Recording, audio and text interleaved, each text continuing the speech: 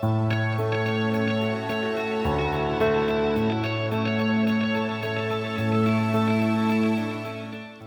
everybody, welcome to the Unapologetic Podcast. I'm Lena. I'm going to be talking with Pastor Billy, and we are explaining the reason for our hope.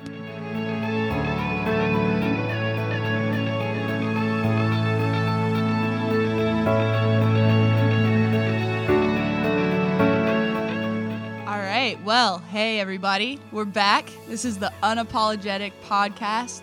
We're on episode 11. We got this one and one more, which is crazy to think about. We've flown through these things, I feel like. It's been really good. Thanks for having me. Yeah. Hey, thanks for being here, Billy. It's been awesome. And I think today what we're going to talk about, this question is God good? And we kind of ended the last podcast with that a little bit. And I'm going to just go ahead and answer the question right away. The answer is yes. Right? It is definitely yes. The answer is yes. God is good. But I know you have a lot that you're going to share that'll kind of affirm that and help us to talk about that. But there's a word that we talk about. I mean, we use the word good. We talk about God being good. We talk about the good news of God. And a lot of times when you say good news, people will also use the word gospel. True. Which is a word we hear in the church all the time from the time that we're really young. And so sometimes because we hear it all the time, I think we forget almost to define it sometimes. So could you just start by defining the word gospel? Absolutely. The word gospel is essentially a news report.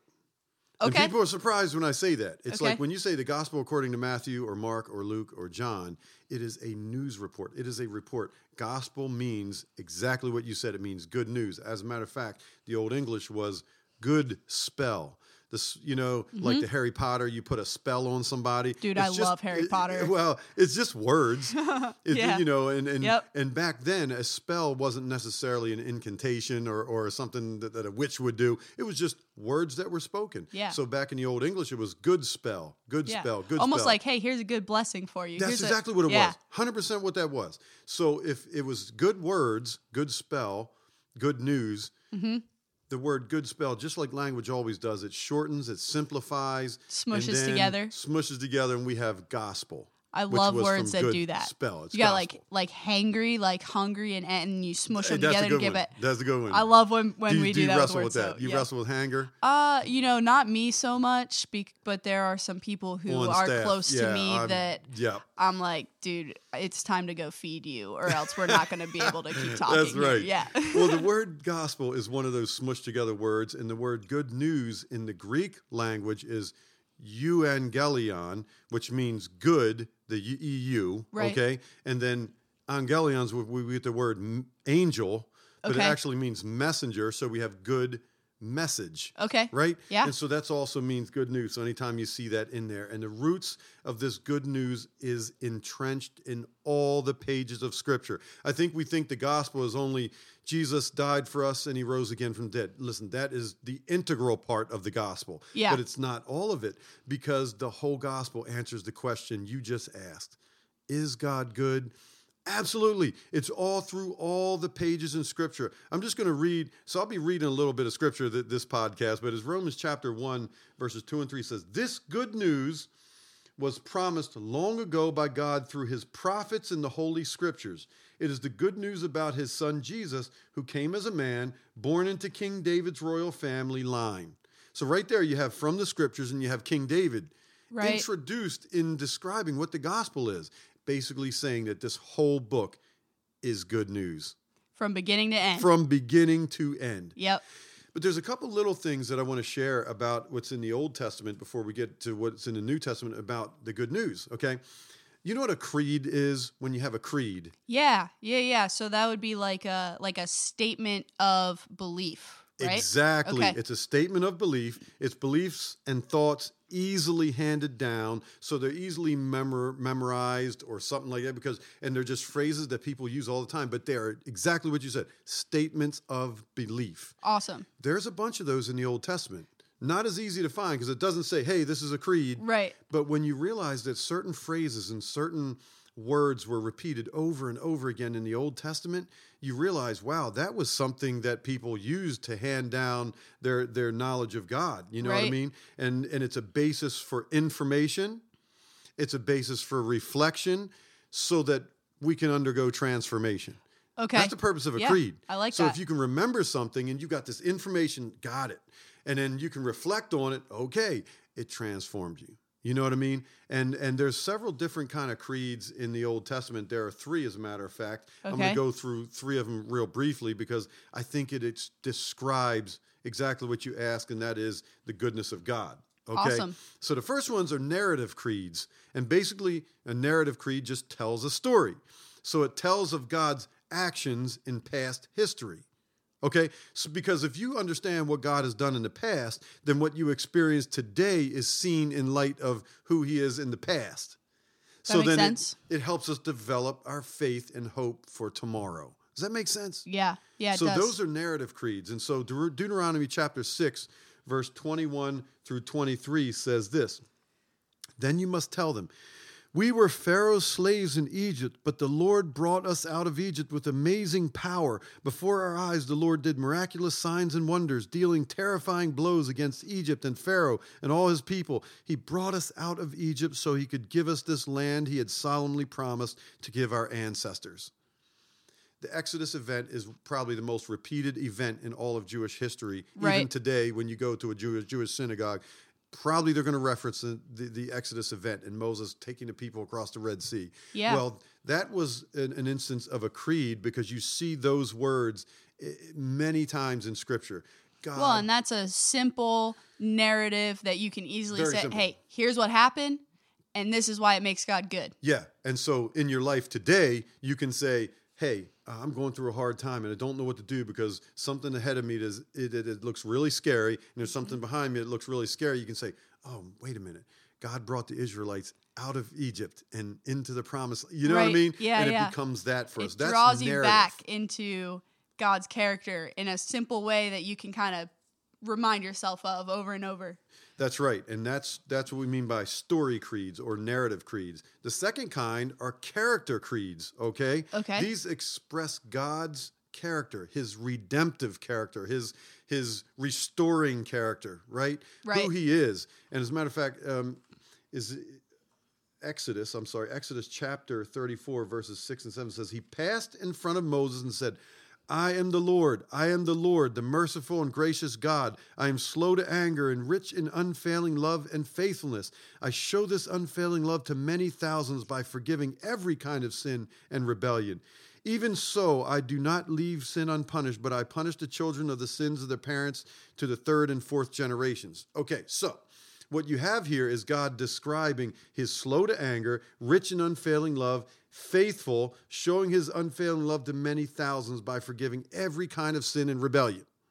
Okay? Then Right. it goes on to say, hey, listen, man, keep that in mind because it makes a difference on how you live based on my character. So you have that whole situation there. And it's repeated in the Psalms. It's repeated how good God is. And it's his steadfast love. It's his forgiveness. It's his faithfulness. Because hope is not just found in what he does, but who he is. Okay, You yeah. see what I'm saying? Yep, So absolutely. when we go to these character creeds and we really grab hold of who he is, it gives us hope.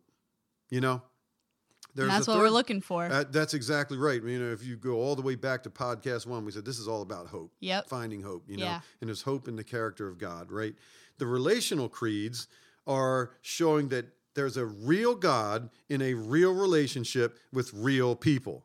Okay, I You like know? it. Yeah. And so there are places in You Scripture. could say relational creeds then, huh? Right? Because you got the real You God, know, that's real a good people. one, Lena. You're always good. We're gonna You mush our always, words together. We're gonna let's keep do doing it, that. Right? Relational creeds. Yeah, exactly. All right. The relational creeds. So, for instance, you've probably heard this in Leviticus 26:12. It says, "I will walk among you. I will be your God, and you will be my people." You've heard that Yeah. over and over in Scripture in many places. Yeah. Because it's a creed that people were saying all the time. And just, it's God being the God of the people and the people belonging to God.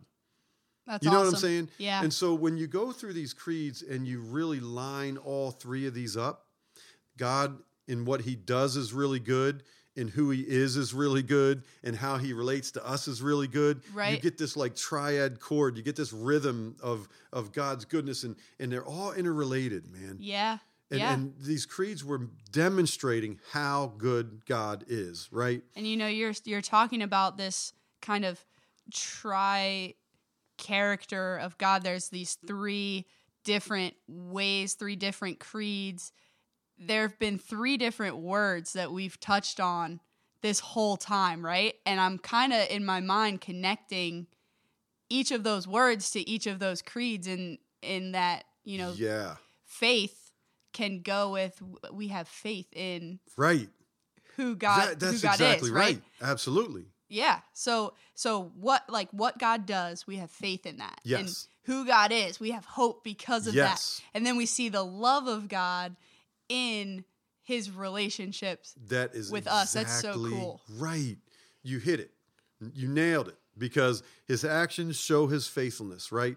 His character shows his love to us, and his relational bent gives us hope. Or you can mix and match that. Yeah. Because every one of those, his actions give us hope, Right. allow us something to believe in. That's the faith. Show us his love. His character shows faith, hope, and love. And the relational aspect, God is relational. He wants a relationship with us, and we can find a lot of faith, hope, and love in that. For sure. That's how faith, hope, and love ties together with the goodness of God. Yeah, that's you know awesome. what I mean? Yeah.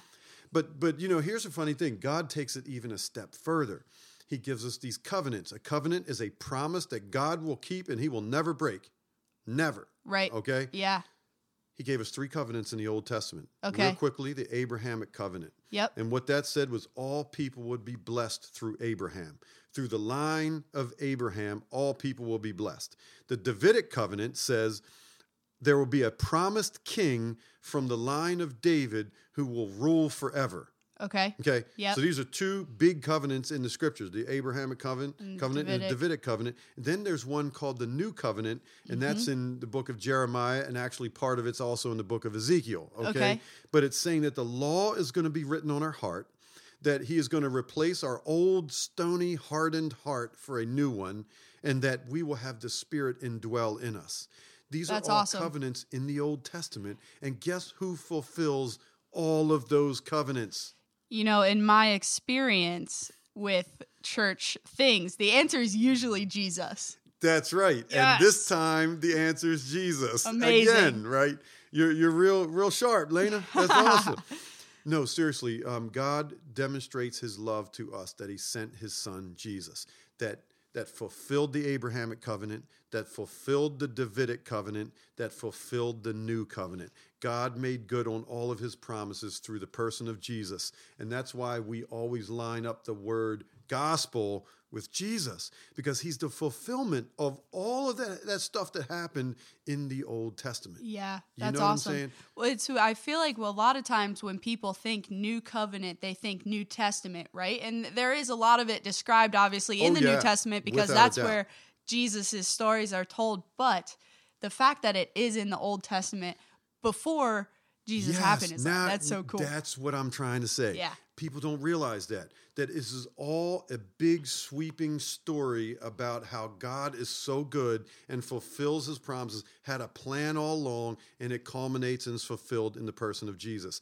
And it even says this in little secret hidden ways, if you want to call it that. They're not really secret and hidden. But in 1 Corinthians 15, when it talks about the gospel, it says, I passed on to you what was most important and what had also been passed on to me, that Christ died for our sins, just as the scripture said.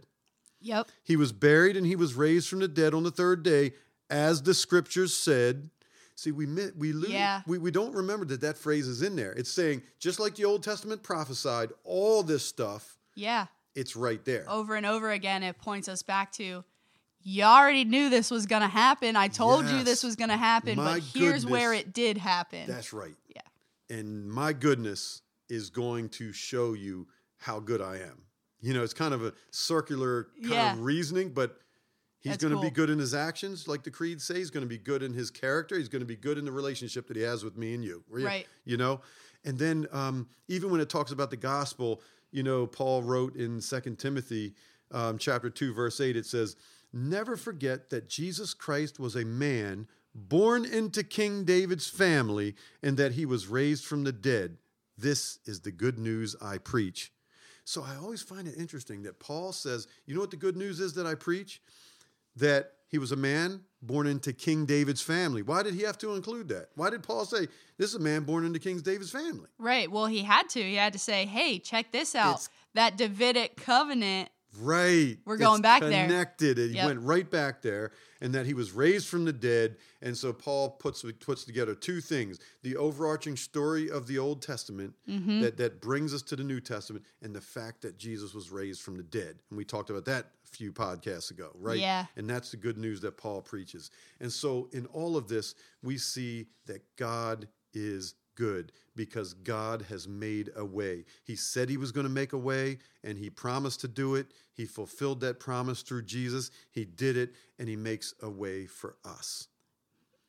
Yeah, man, you said it.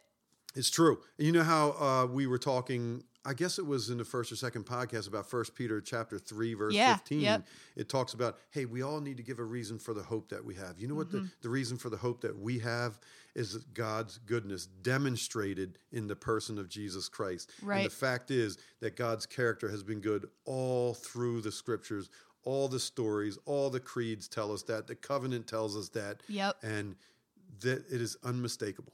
Unmistakable. Yeah, and each of the little stripes that couldn't be forgotten from the letters, that we talked about that and why we trust the Bible, right? Each of those little pen strokes from the very beginning that weren't missed out on copying scripture, every single one of those points us straight to the goodness of God and of Jesus. It's really cool. Totally right.